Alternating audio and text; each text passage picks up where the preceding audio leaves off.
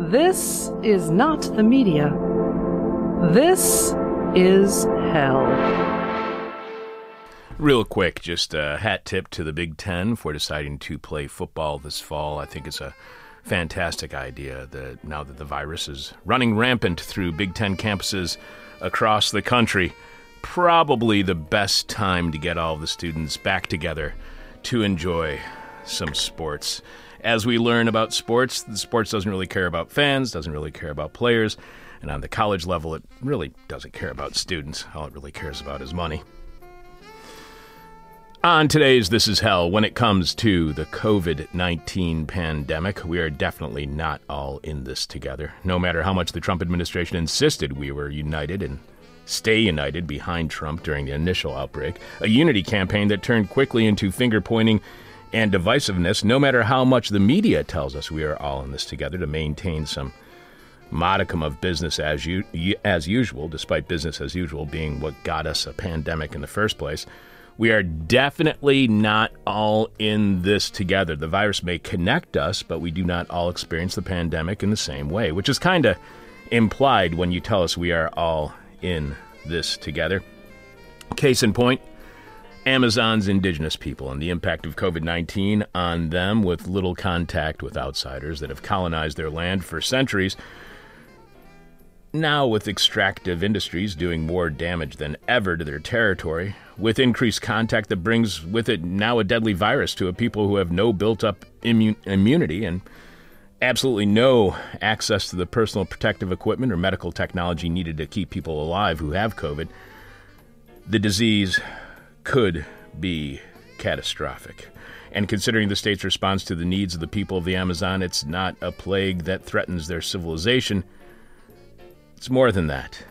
It's a genocide. We'll discuss how we are not all in this together when we talk in a few to Sylvia Cifuentes, who wrote the ScienceAndSociety.org article, Territory, Autonomy, and Rights, Indigenous Politics, and COVID-19 in the Amazon Basin. Sylvia is a doctoral candidate in the Department of Global Studies at the University of California, Santa Barbara. I'm your bitter, blind, broke, gap-toothed radio show, live stream, podcast host, Chuck Mertz. Producing, as always, Alex Jerry. Alex, please remind us, what's this week's question from hell? This week's question from hell is, you look amazing. What's your secret? You look amazing. What's your secret? I like the way you smile while you read that. It sounds really fantastic. Much better when you're smiling. The person with our favorite answer to this week's question from hell wins our new gray on black This Is Hell trucker's cap. Last week's winner, Tamron, said that she is not a trucker cap kind of person, so we are going to change it into another piece of merchandise that she's going to choose. So if you're not into a trucker cap, we can give you another piece of merchandise. You can check out the new gray on black This Is Hell truckers cap and all our merch right now by going to thisishell.com and clicking on support, where you will see all the ways you can contribute to completely listener-supported This Is Hell. You can leave your answer to this week's question mail at our Facebook page. You can tweet it to us. You can email it to us, but we have to have it by the end of today's show because we will be announcing this week's winner following Jeff Dorchin in the Moment of Truth this week. Jeff waits for just the right moment. Following our guest, Alex will have more of your answers to this week's question from Mel. Again, you look amazing. What's your secret? You look amazing. What's your secret? Your eyewitness to grief. This is hell. We're still getting caught up on our email that piled up here in the office over our 1-week summer break last month. Jay emailed us saying, "Hey, Chuck and Alex, I just came across the most interesting angle on QAnon I'd heard so far. Greg Stanton is an expert on genocide and draws the parallels between QAnon conspiracy theories and Nazi propaganda. I'd love to hear an interview with him. Check it out."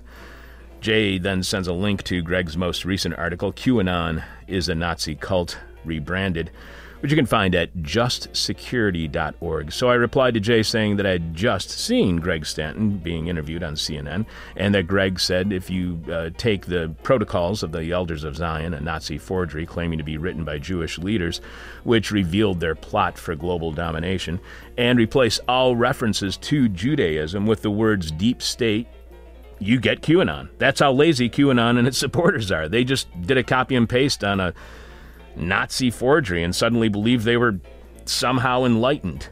Jay wrote back saying the direct parallel between the two groups and how the messaging of one group can be overlaid on the other is interesting, but what I find even more interesting is tracking the foundational elements of secretion violence that can sometimes lead to genocide. Basically, conspiracy theories plus propaganda equals dehumanization, and when that gets pushed far enough, things can get really bad really fast. Jay then adds a YouTube video that Greg Stanton made back in 2008 explaining the building blocks of genocide, which he strongly suggests we all check out. Jay ends with, "They all sound more familiar than I'm comfortable with. We may never get to genocide in the U.S., but I think understanding the elements of play is important. Stay awesome, Jay." And I'm certain Jay meant we will never get to another genocide, as we still seem to be continuing, the first genocide against Native Americans. But thank you, Jay, because the stuff Greg Stanton has posted is exceptional and perfect to send to anyone you know who actually believes in QAnon. Not this will convince many followers or any followers to change their light bulb, but at least you get the satisfaction of telling them they fell for Nazi propaganda. Rob sent us, in Rob words, a topic idea for a guest with absolutely no suggestion on whom. Hey guys, probably a frustrating email to receive in terms of suggestions. I didn't research any well-written articles or anything, but I saw some videos online of prisons in Mississippi and Alabama and their quarantine zones or whatever, just their general state, and it is absolutely abhorrent. Like, it hit me with a wave of sadness and hopelessness when I saw it. Anyway, I'd love to hear you flesh out just how awful, inhumane, and profitable it is with someone knowledgeable on the situation. That's all I got. Sorry, I'm pretty high. Rob, what little research I did shows that, yes, like most prisons, Alabama's and Mississippi's have issues with the pandemic, prisoners wanting to be released because they have pre-existing conditions and they fear for their life, then not being released and catching COVID-19, but nothing on quarantine zones. So if any listener has a suggestion on someone we can speak with when it comes to the pandemic, prisons, and what Rob, while high, called quarantine zones, send your suggestions to chuck@thisishell.com or alex@thisishell.com. I wanted to second that. I was looking after Rob's email. I was looking for good writing on prisons and COVID. So if anyone's listening, I'm going to keep looking too. But if anyone's listening, I think would really like to talk about that on the show. We got suggestions from Kim on what was happening at Cook County, but nothing on a more national basis, and that would be more interesting. Stay tuned. Working on that. Yeah. We also got an email from Edson who writes, "Hi, Chuck and Alex. Love your show. Listen to it every morning before going to work as I do my 20-minute bike exercise routine. I listen to it at twice the speed. Your guests and your interviews with them are so informative. I really can't say enough about how great your show is. This is why I am a supporter and Patreon subscriber. You often mention that you are open to suggestions. Here are a couple I have read recently, which I have found excellent, and which I think you would have a really great interview with. Eric Loomis in his book, A History of America in 10 Strikes. I think that book came out in either 2018 or 2019. I'm pretty sure we reached out to Eric, but we didn't hear back. Edson writes that it's a fascinating history of the states from the perspective of the working class struggle to make any gains in the face of relentless, violent, and vicious opposition of the ruling class. It is also an exploration of how race is an even more important factor than class in the inability of the working class to come together to confront that ruling class. Absolutely fascinating.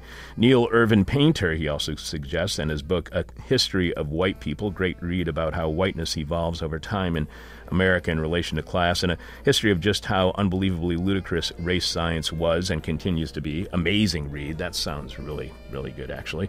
And one that I am currently reading, Edson says, about how decisions made by ordinary people in ordinary workplaces lead to absolutely monstrous outcomes. Also fascinating so far. It's huge, though. Volume 1 is almost 1,000 pages, and Volume 2, not out yet, is expected to be just as big.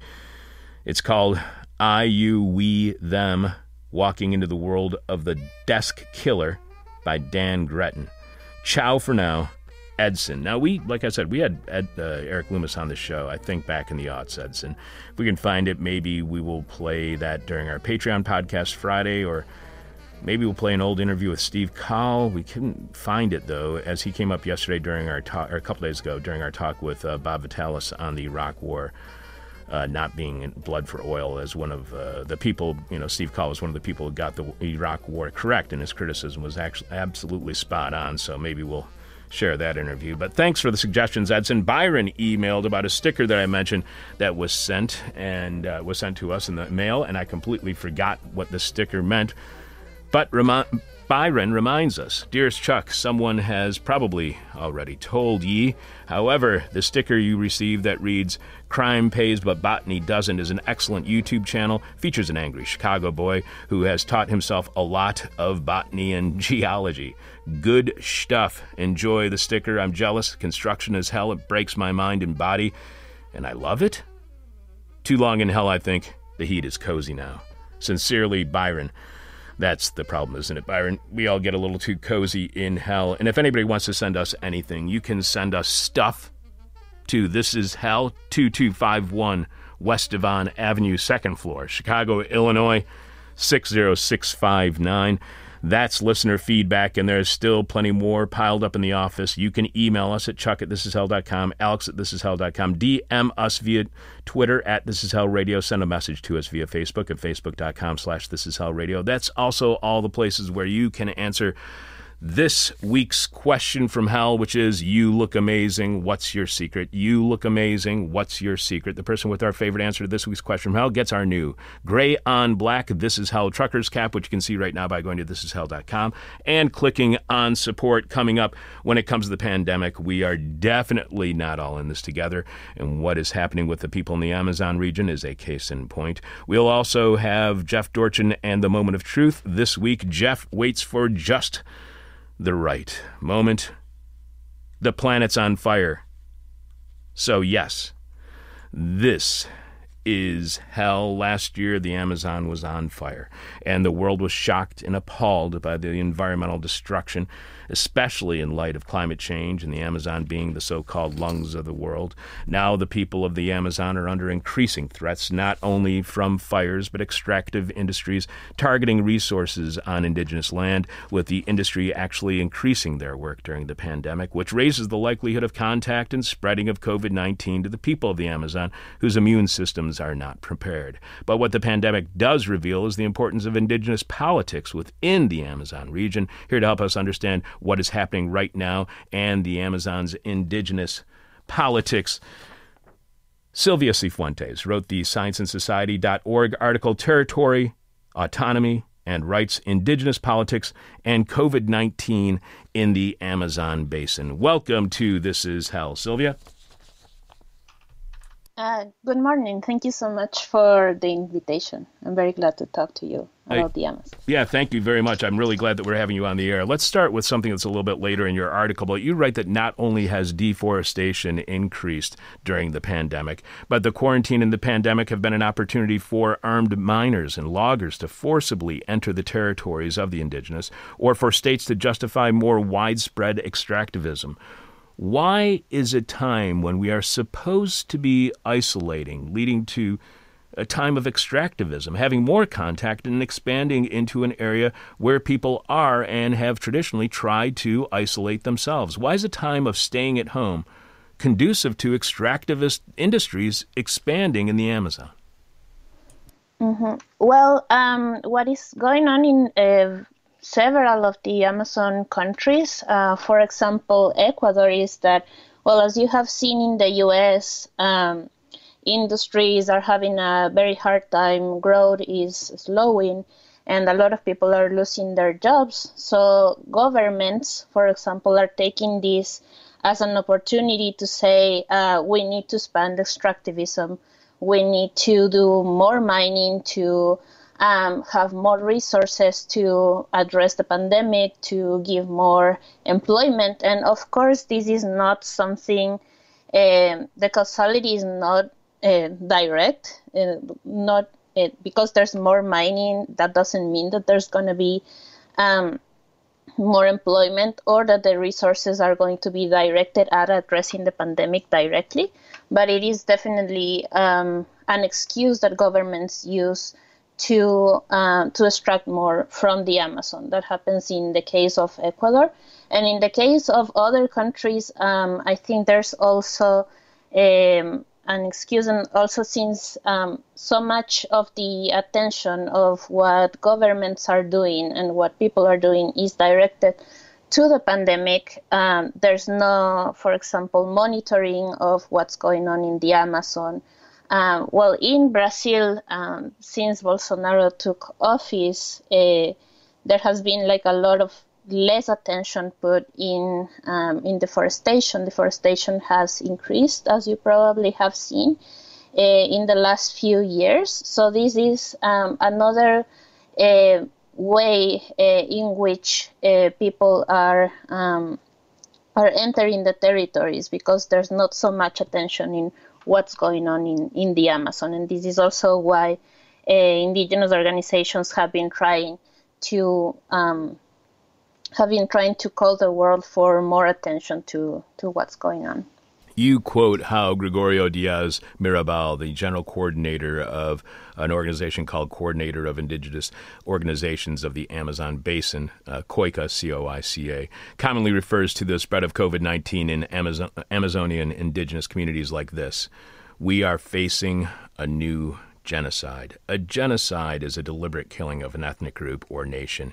How are indigenous deaths due to COVID-19 intentional? How can you intentionally target the indigenous or anybody with COVID-19?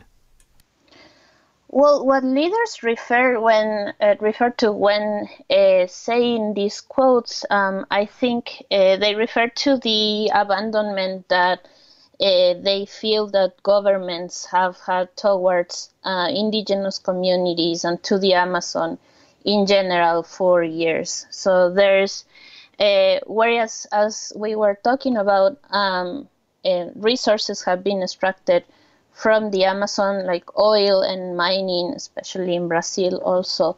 There's soy plantations, while a lot of resources are taken from there, and not much of those resources are back in the Amazon. So, as I also mentioned in the article, the health systems in the Amazon, the health services, are really like unavailable there, and unavailable especially for indigenous peoples who sometimes live very far away from any type of specialized medical attention that they could need for to like address COVID-19. So this is why they mentioned that this is a new genocide, because of their culture and cultural because of colonialism and racism, they have been left behind for years. This is the argument. And because of that abandonment, today it's been like harder to address the pandemic in indigenous territories in the Amazon. Again, I just want to make a real quick correction.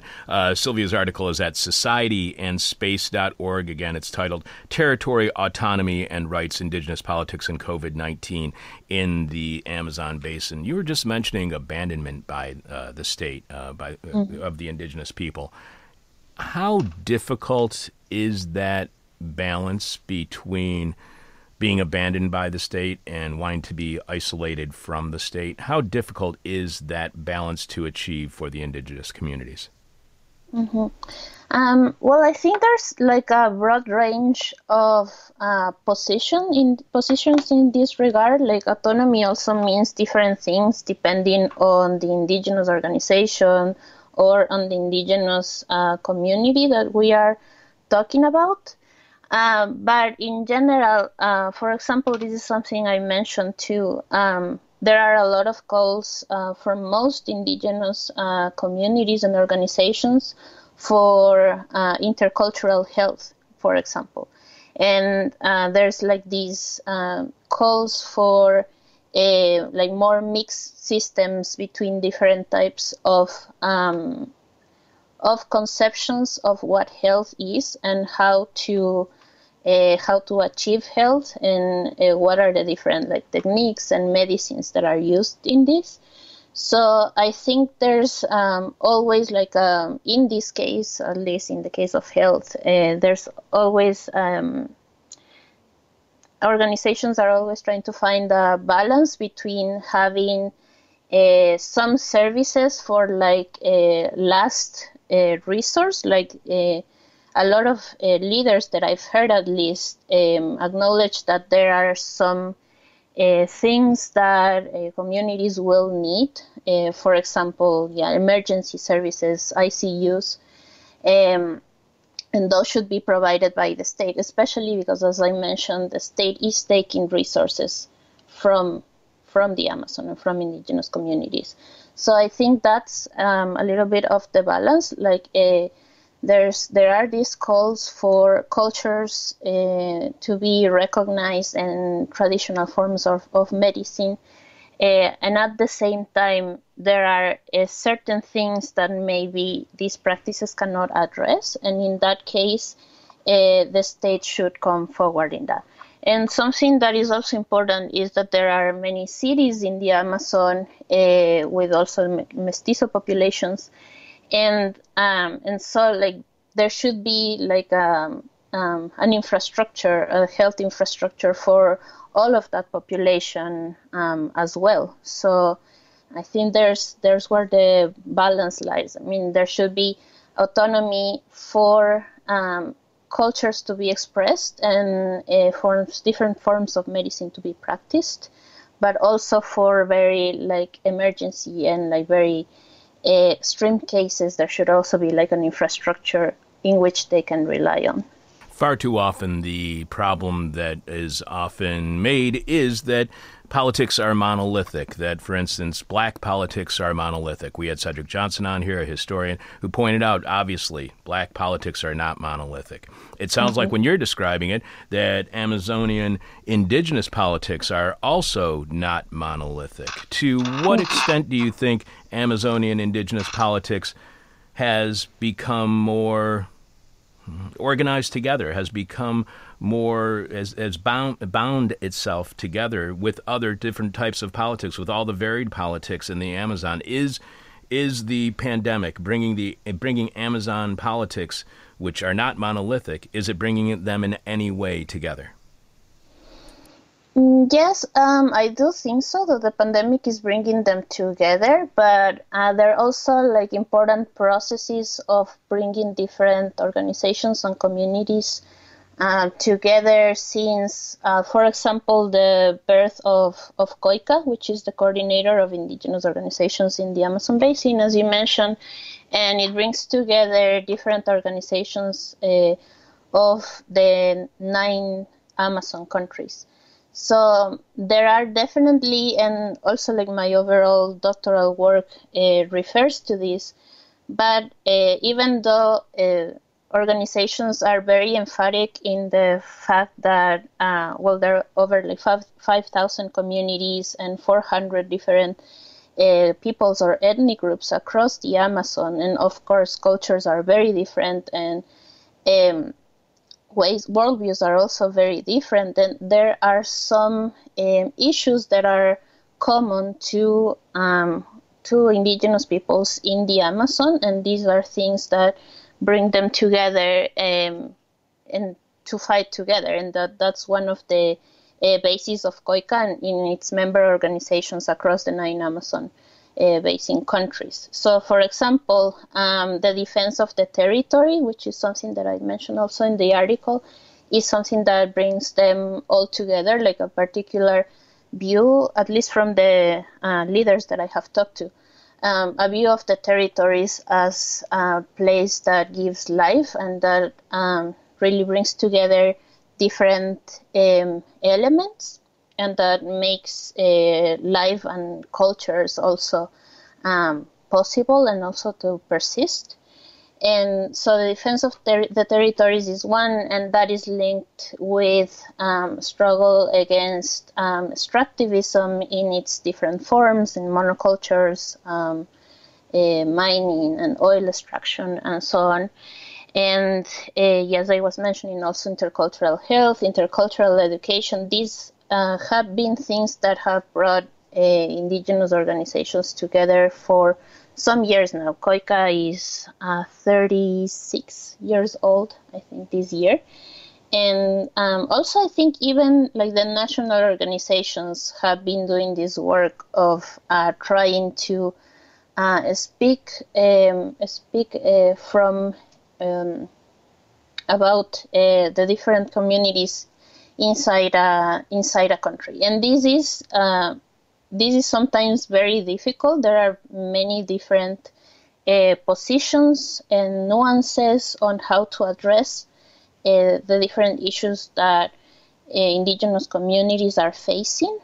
So there's a lot of negotiation, and sometimes there are also some conflicts, but there's definitely this will to try to work together, even before the pandemic. And now that the pandemic is here, there has also been just a move towards like trying to address the pandemic first, and to really get together and organize and find ways to respond to it. And on territory, you write the dramatic impacts of the pandemic for indigenous peoples in the Amazon basin cannot be disconnected with broader impacts, i.e. ecological, cultural, political, that indigenous peoples and territories are currently experiencing. In the interviews of my broader research, all leaders express that territories represent nourishment, medicine, and spirituality, and are the space where indigenous peoples can fully practice their culture and life ways. They represent the possibility of perpetuating the vitality of indigenous cultures and even safeguarding human rights. So I was going to ask you how the indigenous view of territory may differ from the state's view of territory.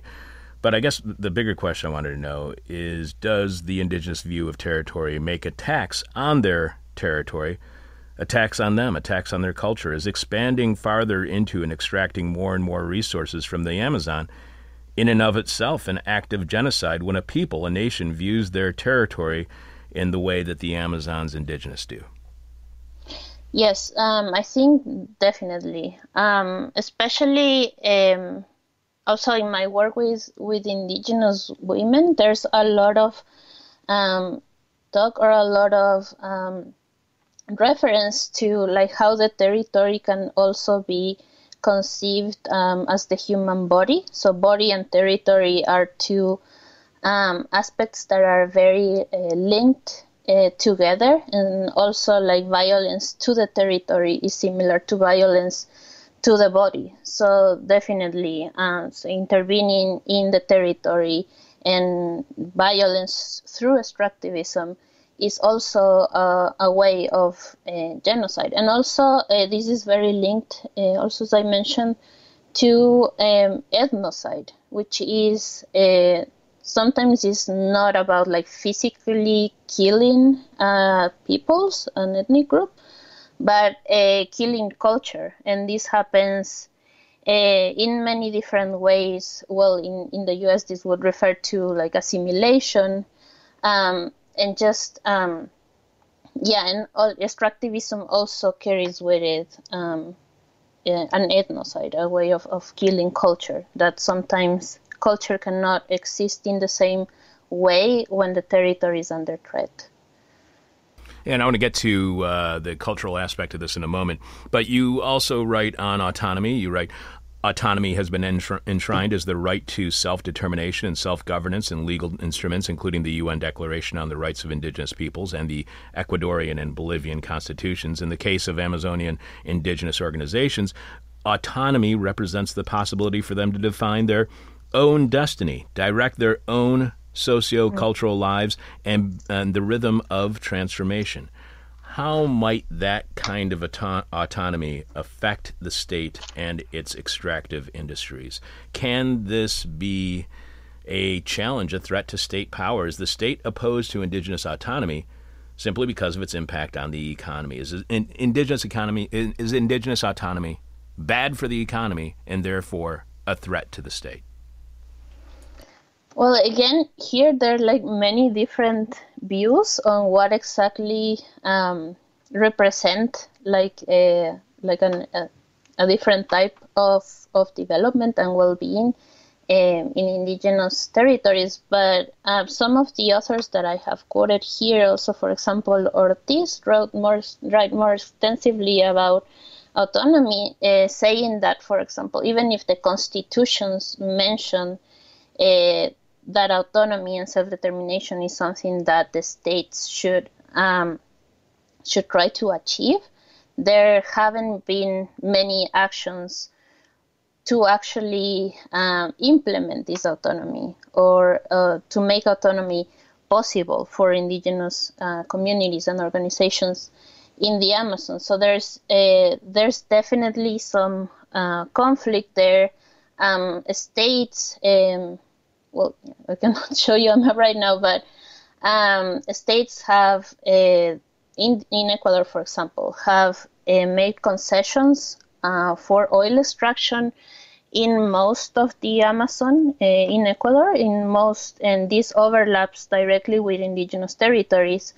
And there are important organizations in the Amazon that are directly contesting this, not only through protests, but also by suing the state, for example, because the state hasn't gone through the proper consultation processes. Some other communities just say, we don't want to be consulted because we have decided that we do not want oil extraction in our territory. And this, of course, directly threatens the idea of development that governments pursue, even if sometimes the constitutions or in Ecuador there was this idea of buen vivir that was taken from indigenous worldviews and supposedly applied to the government, but that didn't really happen. There were a lot of contradictions in there, and still, most countries in the Amazon are based on an extractive mode of development. So there are definitely contradictions there and conflicts also, and at the same time, indigenous communities are trying to come up with their own life plans, which is what they're called, different ways of writing down what a good life would be for each of the communities. And yes, sometimes there can be synergies. Some organizations find that with what the government does, but sometimes there's definitely a lot of conflict, and just based on the different ways in which development or well-being or a good life is conceived by these different parties. If contact is a way to build immunity against the virus, a potential way to help in actual physical survival, how much of a threat is contact to cultural survival?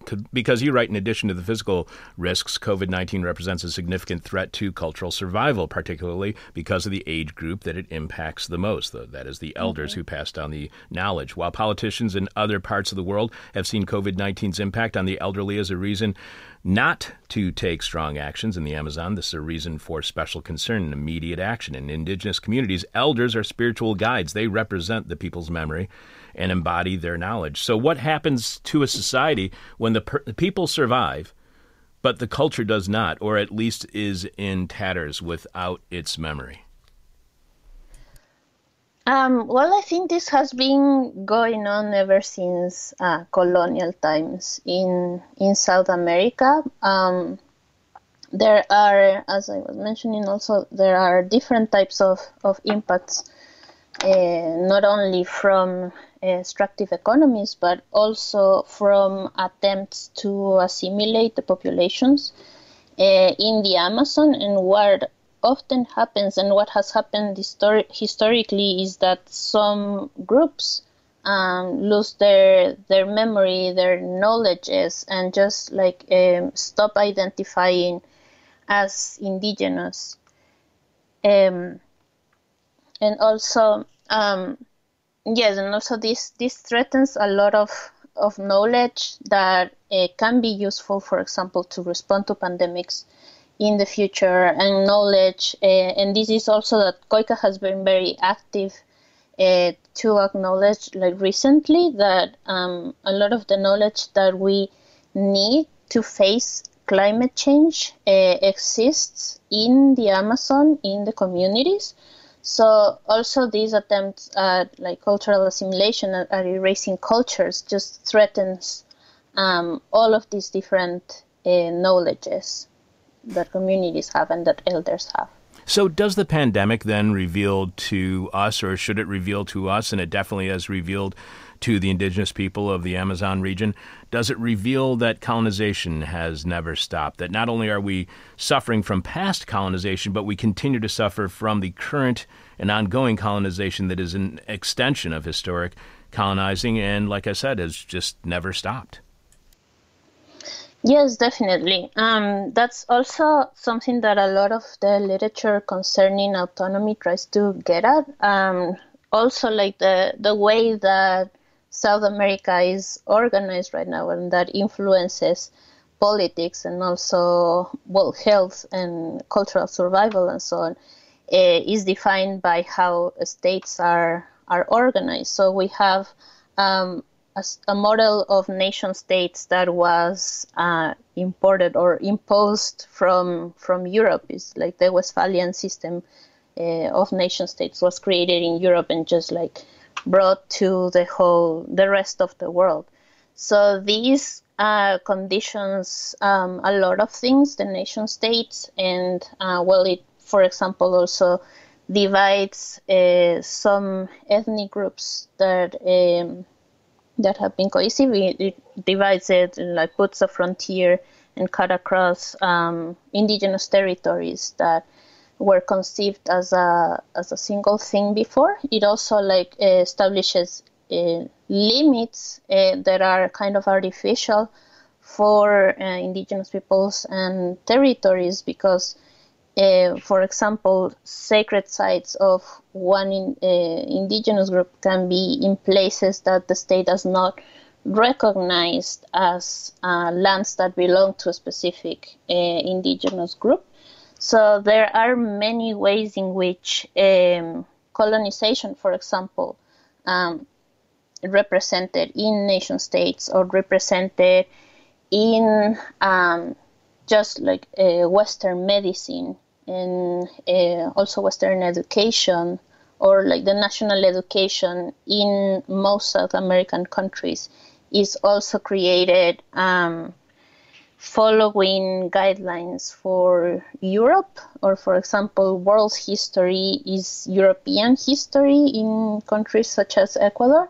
So colonization, I think it's very much there. It hasn't stopped, and that's why these organizations and also scholar activists who talk about decolonization and anti-colonization are trying to contest all of these different aspects of colonization in knowledge, in health, education, in politics, and so on. We have been speaking with Silvia Cifuentes. I still have one more question for you, Silvia. Silvia wrote the societyandspace.org article, societyandspace.org article, Territory, Autonomy, and Rights, Indigenous Politics, and COVID-19 in the Amazon Basin. And even though this is just one article and we have been speaking with Silvia for the past half hour, we have only got to the surface of this article. There is so much more to this than what we've even mentioned on the show. So I really want to make certain that all of our listeners go check out your writing. Again, it's Territory, Autonomy, and Rights, Indigenous Politics, and COVID-19 in the Amazon Basin. You can find it at societyandspace.org, and we have a direct link at our website, thisishell.com. One of the things that you talk about in your article is neoliberalism and the idea of individual rights and collective rights. Sylvia, the last question that we ask each and every one of our guests is what we call the question from hell, the question we hate to ask. You might hate to answer. Our audience is going to hate your response. And you might hate to answer this because it's going to be it's a little bit difficult and complicated, but you write that the pandemic portrays an approach that can encompass rather than separate individual and collective rights. How do these indigenous politics encompass both individual and collective rights?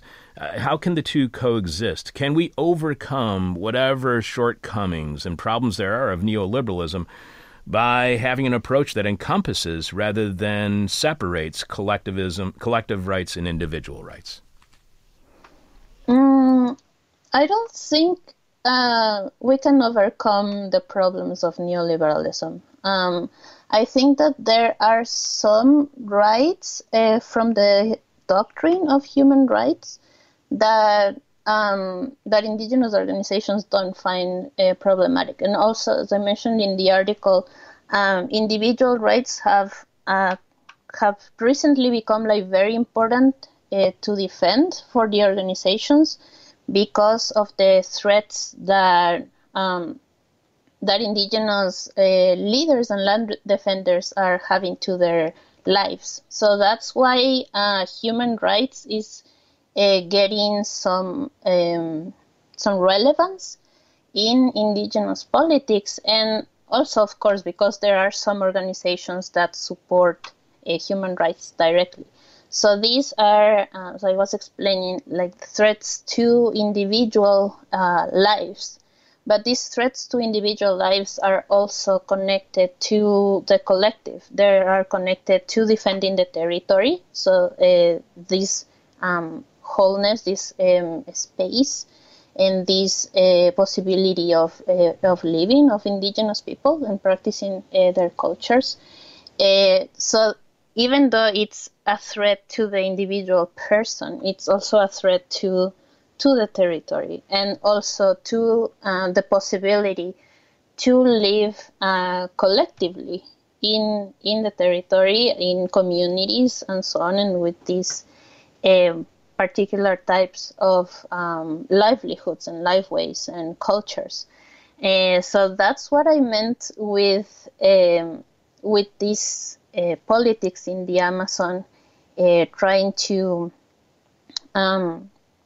embrace both types of rights. I think ultimately they still refer to collective rights, but again, these individual lives are threatened by neoliberalism, by or capitalism more deeply, by the need by capitalist states to extract from the territories, and from neoliberalism, the possibilities that companies have to extract in these remote places because of neoliberal policies that have allowed for companies to globalize and to have action across the globe. So I think this view, even though they do refer to individual rights, that is not related to neoliberalism. In fact, is also opposing to neoliberalism and capitalism, I would say. Sylvia, thank you so much for being on our show. Again, the article is Territory, Autonomy, and Rights, Indigenous Politics and COVID-19 in the Amazon Basin, and you can find it at societyandspace.org or go to our website, thisishell.com, and click on the link right there. Sylvia, I've really enjoyed our conversation this morning. Thank you so much, and enjoy your upcoming weekend. Thank you very much for having me. It's been a pleasure. Thank you. Keeping it real deep in debt since 1996. This is Hell, and if you want to help us climb out of that debt, you can subscribe to tomorrow's Patreon podcast at patreon.com/thisishell. Become a subscriber to This Is Hell on Patreon. Again, patreon.com/thisishell, and get exclusive access to our weekly Patreon podcast, which streams live at 10 a.m. Chicago time and is podcast at the same place shortly after every Friday morning. This week on Patreon, still haven't decided which classic interview that is currently unavailable online we will be sharing. We're looking for, I think we interviewed Steve Call in the past, and Bob Vitalis talked about how he had this criticism about the Iraq War spot on, so we're going to look for Steve's interview when he was on our show, but haven't found it yet. We had a listener ask us if there are any books on the topic of the 2008 financial crisis and Obama's response actually leading to a Trump presidency. Someone suggested the new Paul Street book, so maybe we'll be playing an old Paul Street interview. Or maybe Eric Loomis, as another listener suggested. We have Eric back on the show, so one of those maybe. Who knows? Not too sure which one will be sharing on tomorrow's Patreon podcast, but I will be doing a thought exercise, and I'm betting it's a thought exercise we've all been doing, or at least started before the thought was so frightening you couldn't keep thinking about it because it was so damn scary. And that thought exercise is, so what happens if President Trump is reelected in November? What does that mean for the next 4 years? And what does it mean for the Democratic Party going in the 2024 presidential election? And what happens if Joe Biden wins? How will a contested election play out? As you know, Trump is such a sore loser, he will never accept his defeat. How will Trump tell his minions to act? There's a lot of horrific possibilities come Election Day in November and the vote counting that follows. And I will be considering as many of the terrifying scenarios as possible. And no, I have not yet found one potentially good outcome that may occur on Election Day. There isn't one. There's not one. Everything will get worse after Election Day, and it doesn't matter who's going to be elected. But you can only hear whatever classic interview we will be playing in my depressing dive headfirst into the shallow end of the pool of electoral politics by subscribing to our Patreon podcast, which streams live every Friday at 10 a.m. Chicago time, and is podcast immediately after at patreon.com/thisishell. In a few minutes, Jeff Dorchin will be delivering a moment of truth. This week, Jeff waits for just the right moment. This week's question from hell is, you look amazing, what's your secret? You look amazing, what's your secret? Person with our favorite answer to this week's question wins our new gray on black This Is Hell Truckers cap, which you can find right now by going to thisishell.com and clicking on support. You can leave your answer to this week's question mail at our Facebook page. You can tweet it to us. You can email it to us. But we have to have your answers in now because we will be announcing the winner of that gray on black This Is Hell Truckers cap immediately after Jeff delivers the moment of truth. Alex, do you have any more answers to this week's question mail? Oh, yeah, I got a bunch. This week's question mail is, you look amazing. What's your secret? Lisa MP says weed, chocolate, and beer. If that worked, I'd look amazing. Braden S says, I'm not real. None of this is real. You're programmed to believe I'm a smoking babe, but we're both mostly empty space. Also, I stay hydrated. Can I distract you for a second? What is your favorite chocolate? Cadbury Top Deck, if we're being very specific. Oh, really? I haven't had that one. It's hard to find. Okay. It's a milk chocolate or it's a white chocolate top of milk chocolate. Top Deck. Yeah, while we're begging people to send us things, if there's any UK listeners who could send me some premium Cadbury Top Deck, I'd appreciate it. Okay. Also, Gorilla G says, oh gosh, no, it's just this revolting hellscape surrounding us in every direction lets me stand out a bit, it's all. But thanks, you too. Rob H says, thank you. Dave W says, wait a minute, you're blind. How the F do you know how I look? I can hear it from here. You look amazing. What's your secret? Burchett P says, my favorite makeup company, Gender Reveal, just put out this new product called Smoky Eye. I really like that. Jack B says, lack of sleep and weed. Mike C says, aw shucks. Kim G says, chickpeas. You look amazing. What's your secret? Kenmerly H says, my secret is some weird crap. I am a Latin boy that also looks weird, and some people don't know how I read, write, talk, and understand the universal language in the world. I'll be waiting for my reward. Joanne C says, really? I look amazing? You must be broke, blind, and toothless. As gap tooth, by the way, not toothless. Yeah, exactly. Give us a while. Yeah, exactly. Via Twitter, email, DMs, all that stuff. Neil C says, running from the police. That's just great. Flying Needle says, why, thank you. I sniff Biden's hair every chance I get. I have no idea where it came from, but that crap is the fountain of youth. Cosmo says, bacon fat. Yi Hoke says, what's my secret? Drinking 8 to 10 glasses of water a day, sleeping at least 8 hours at night, and logging off from all the social media sites like Twitter that are ruining so many things in the world to the point it gets nicknamed the hell site. Also moisturizing. You look amazing. What's your secret? T. Lance says, floating on a cloud of wealth and drinking deeply of the schadenfreude from those suffering below me. Oh, that's delicious. Adeline W. says, driving through a car wash and screaming with abandon leaves a streak-free shine in my eye. Adam B. says, I ran into Frank Luntz and asked him that same question. Apparently, though, his sarcasm detector is operating at a higher level than his conscience. Nate M. says, Chuck, turn on your monitor. Nosrefage 2033 says, hope and prayers. And our friends Hypocrite Reader say, the mandate of heaven. Why am I supposed to turn on my monitor? Do you follow that one? Maybe he's staring at you. Maybe that's the case. Special thanks. Alex will have more of your answers to this week's question mail in following Jeff. Special thanks to Leah R. for going to thisishell.com and clicking on support. We truly appreciate you showing your support, Leah, for completely listener-supported This Is Hell. We have no conflicts of interest because our only interest is you. So thanks, Leah R., for showing your support for This Is Hell by going to thisishell.com and checking out all the ways you can help, including subscribing at Patreon, getting any of our merch, or just making a donation. Another end of the world is possible. This is hell, and I know you have Hefe on the line. 1, 2, you know what to do. One more time. The moment of truth, the moment of truth, the moment of truth, the moment of truth, the moment of truth, the moment of truth, the moment of truth, the moment of truth, the moment of truth, the moment of truth. All in good time. Welcome to the Moment of Truth, the thirst that is the drink. As founding and sole member of the Socialist Leisure Party, I'm always looking for a way out of working at dreary jobs or having to perform irksome tasks. Unfortunately, I have a work ethic, though not much of one. I have trained myself by now in the third trimester of my life to actually do a job when I have one. I discovered long ago that time passes more quickly when you're engaged in an activity rather than avoiding one, but it's taken me some time to actually put it into practice. And then the pandemic comes along and I'm pretty much confined to quarters, and all that great self-motivating attitude goes out the window. I'm predisposed to staying away from people anyway, even on the best of days, even when I'm doing something I feel is wonderful on stage with a group of people I'm energized working with. So I easily slipped into the habit of cringing away from the fetid breath of my fellow denizens of this neighborhood in the city, county, state, nation, and world.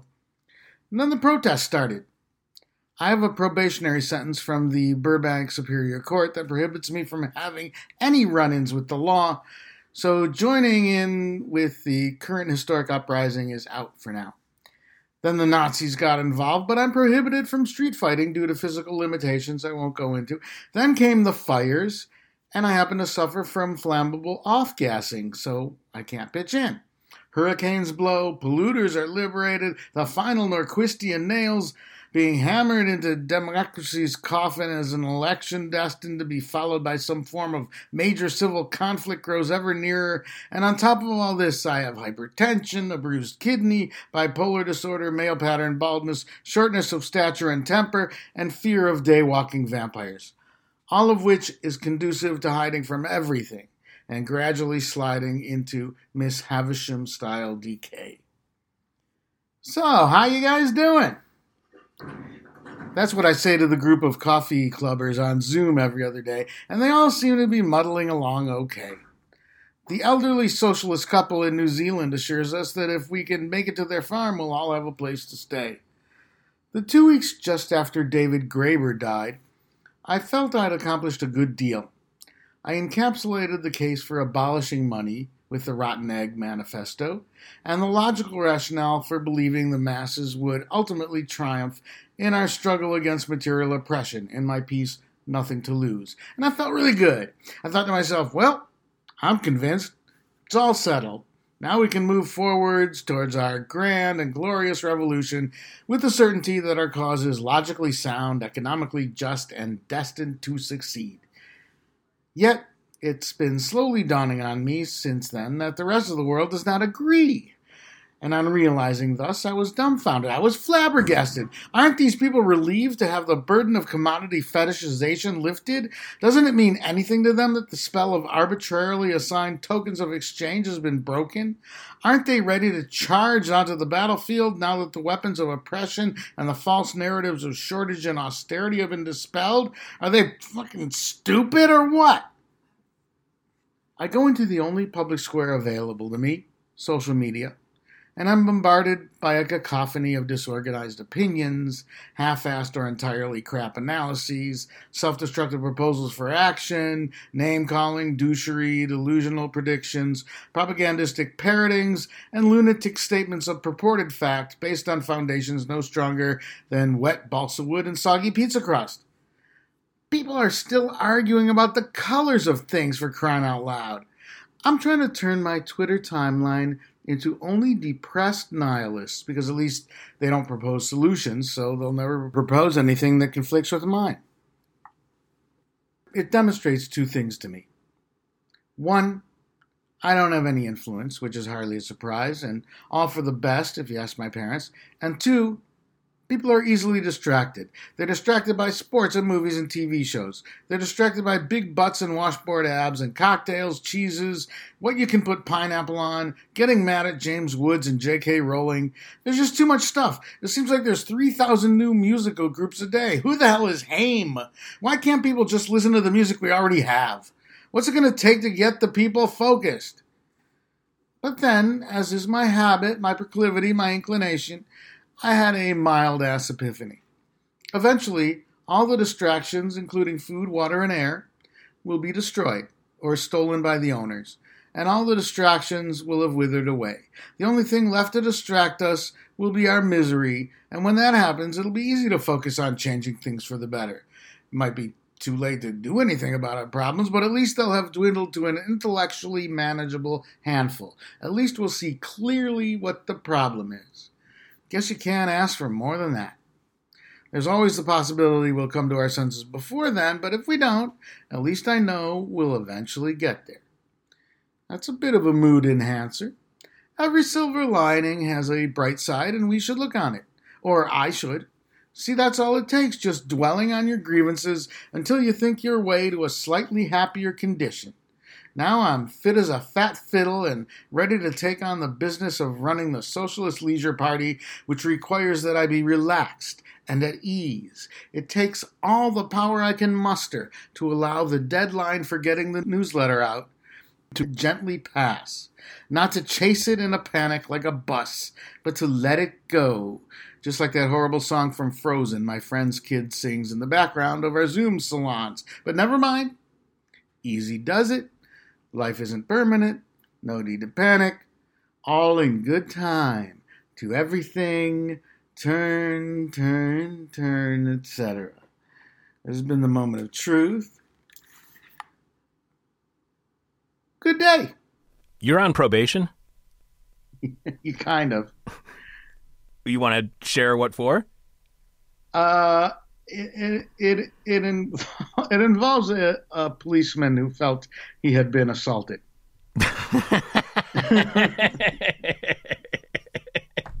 That is a very nice workaround you have there. Yeah. I have a record because of, a policeman was very upset about the way that I treated the police station. So, yeah. Well, I wish I had been in the police station. I probably wouldn't have gotten in trouble.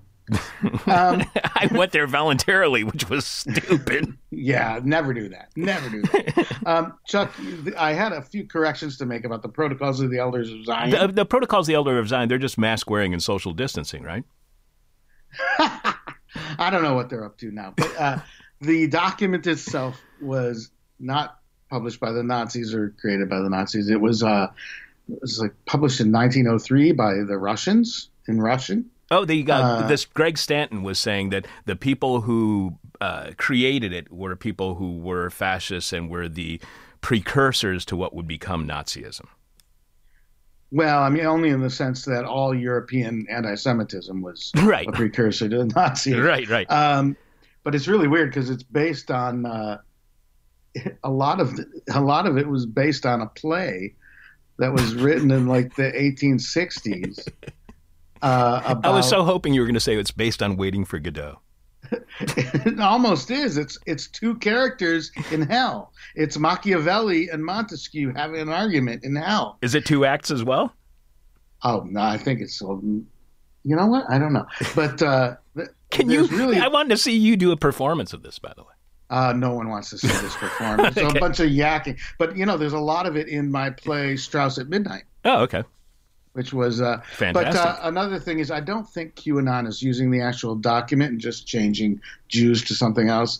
I think the guy's probably like making a general statement that QAnon's theory is like the Protocols of the Elders of Zion in that it's like a poison pen letter. It's a false, crazy. Yeah, the article that he wrote goes into greater detail. Obviously, when he was on CNN, he was just making quick summary points. But you know what's really cool? as a Jew, I find this very cool. Is that QAnon is open to Jews, which is really great.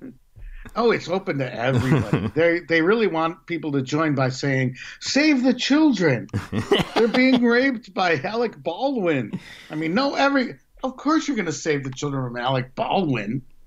Who wants that fat ass slobbering over your children? But all the protocols are all taken from the dialogue, from Machiavelli's part of the dialogue. So it's all these things he's telling about how you can thwart republics and how you take over a place where people have a say in their government and turn them into the subjects of a fascist dictatorship. It was written by a guy it was really a satire against Napoleon III, who was a dictator of France. Yeah, there's actually I studied Napoleon III in undergraduate history classes. There's actually a really great biography of him, and I can't remember the author's name. The other thing I was thinking about when you were reading your moment of truth is I absolutely love that the word phony comes from Epiphany. That is just one of my... Is that true? Yes, that is one of my favorite things ever, every year when the Catholic Church celebrates the Epiphany.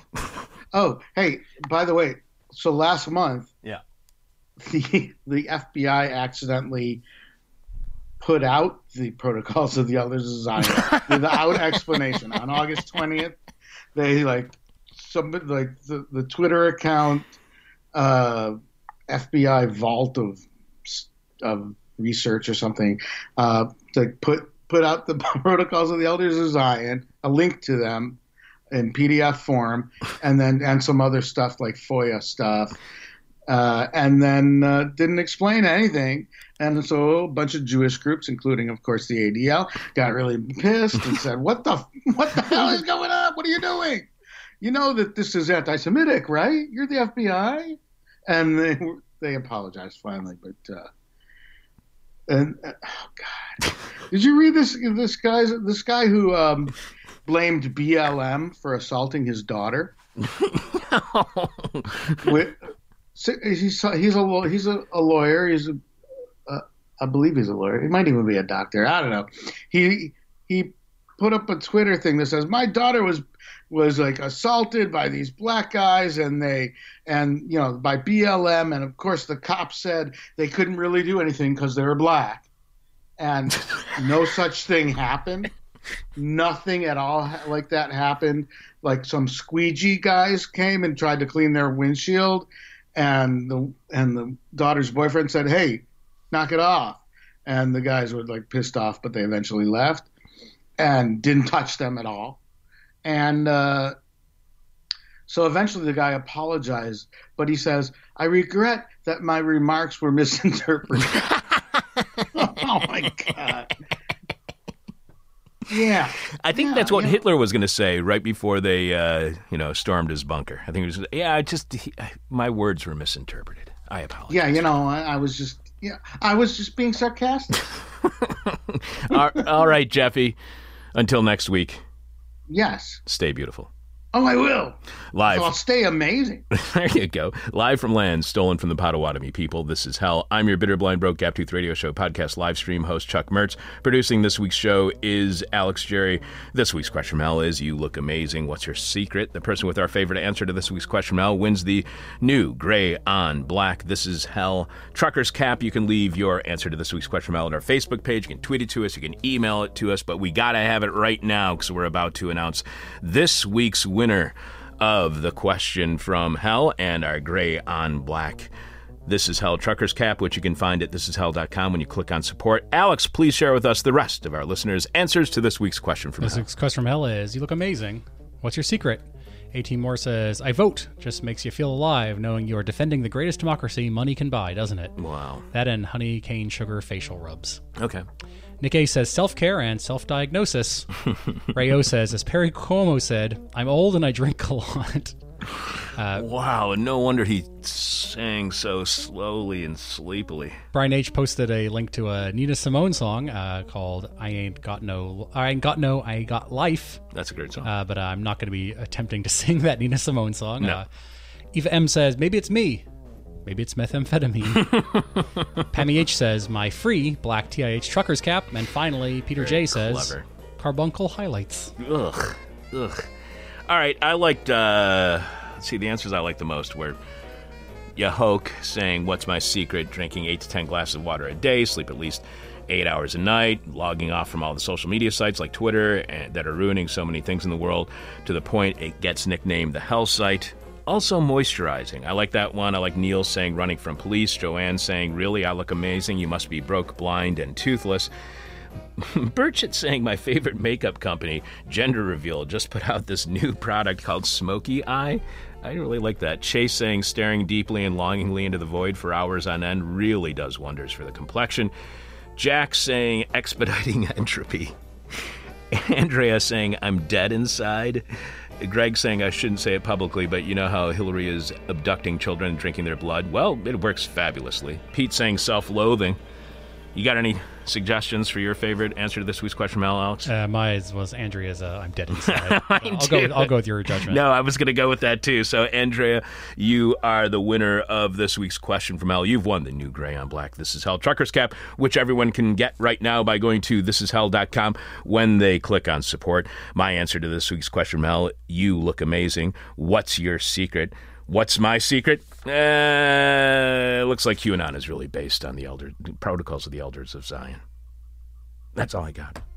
Thanks to everyone for sending in your answers this week. Alex, on Monday's show, it will be time for our quarterly review of what we have learned here on This Is Hell over the past 3 months.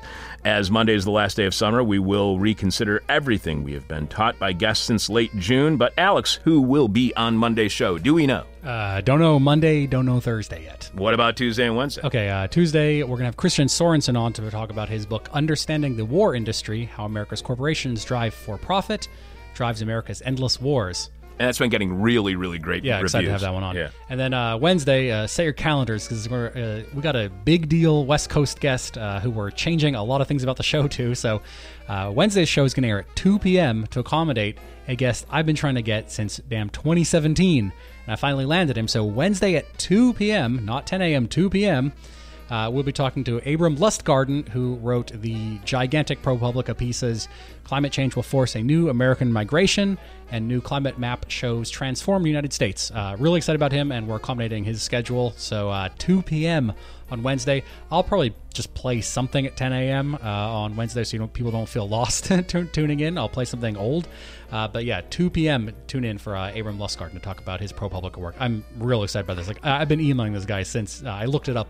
I've been trying to get him on since 2017, so excited to finally make it work. And the article that he just posted at ProPublica apparently is going to be the cover story. I'm pretty sure the cover story in the New York Times Sunday magazine this weekend. So if people wanted to see the article there, they can see it as well. I think he actually worked with the New York Times in creating that article. Yeah, he does a lot of stuff with both publications. And then on Thursday, of course, Jeff Dorchin will be delivering the Moment of Truth, and we'll have somebody else on.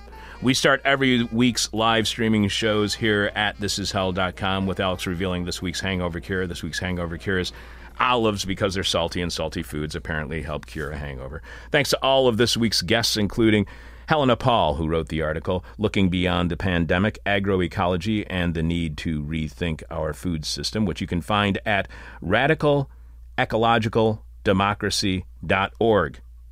Who knew that URL would be available? Political science scholar Robert Vitalis also joined us this week. He's author of Oilcraft, The Myths of Scarcity and Security That Haunt U.S. Foreign Policy. Geography scholar Dr. Deborah Potts was on our show yesterday. She is author of Broken Cities, Inside the Global Housing Crisis, and I found that conversation fascinating. Finally, thanks to today's guest, Sylvia Cifuentes, who wrote the, what is it again, Space and Society? Society and Space. SocietyandSpace.org article, Territory, Autonomy, and Rights, Indigenous Politics and COVID-19 in the Amazon Basin. We are looking for new volunteer board operators to join our staff here on This Is Hell. If you are interested in running the board, as Alex has done nearly every day for several years now, as Richard has, as Theron has, as many people have on our show, email me at chuck@thisishell.com, chuck@thisishell.com. With Alex's kid getting older and in-person schooling impossible during the pandemic, he needs to devote more time to childcare, all of which means we are looking for new volunteers to run the board and interact with me on air. The position does come with a modest stipend so keep that in mind as well. We are looking for people who can run the board anywhere from 1 to 2, 3, 4, even all 5 days every week here at our studio above Carrie's Lounge, 2251 West Devon here in Chicago, with shows beginning at 10 a.m. every morning. However, we are very flexible, and if you can do it weekly or a couple times a month, we can work with your schedule. This is your opportunity to have access to a professional studio for your own projects as well. If you are interested in becoming a board operator here on This Is Hell, email me at chuck@thisishell.com, chuck@thisishell.com. And we're going to be asking for some additional contribution from you, our listening audience, where if you are not living in the Chicago area, you will be able to help us out to contribute to the show remotely, but we'll be telling you about that in the coming weeks. Talk to you tomorrow on Patreon when we will be playing, I don't know. We'll be playing an interview, though, classic interview that we have not, it is not currently available online. And I will be engaging in a thought exercise on the potential outcome of the November presidential election and the following vote in 2024. That is, if there are any more elections after November. There's only one way to get over all of the problems that we've introduced to you on this week's show. That's by sitting down in the lotus position, turning your palms towards the sky, focusing on that burning wet dot in the middle of your forehead, and saying these simple words, everybody's stupid. My demon is on my butt. My demon talks to me in profanity like a sailor. And my demon tries to knock me down. And my demon tries to put me on a hell ride.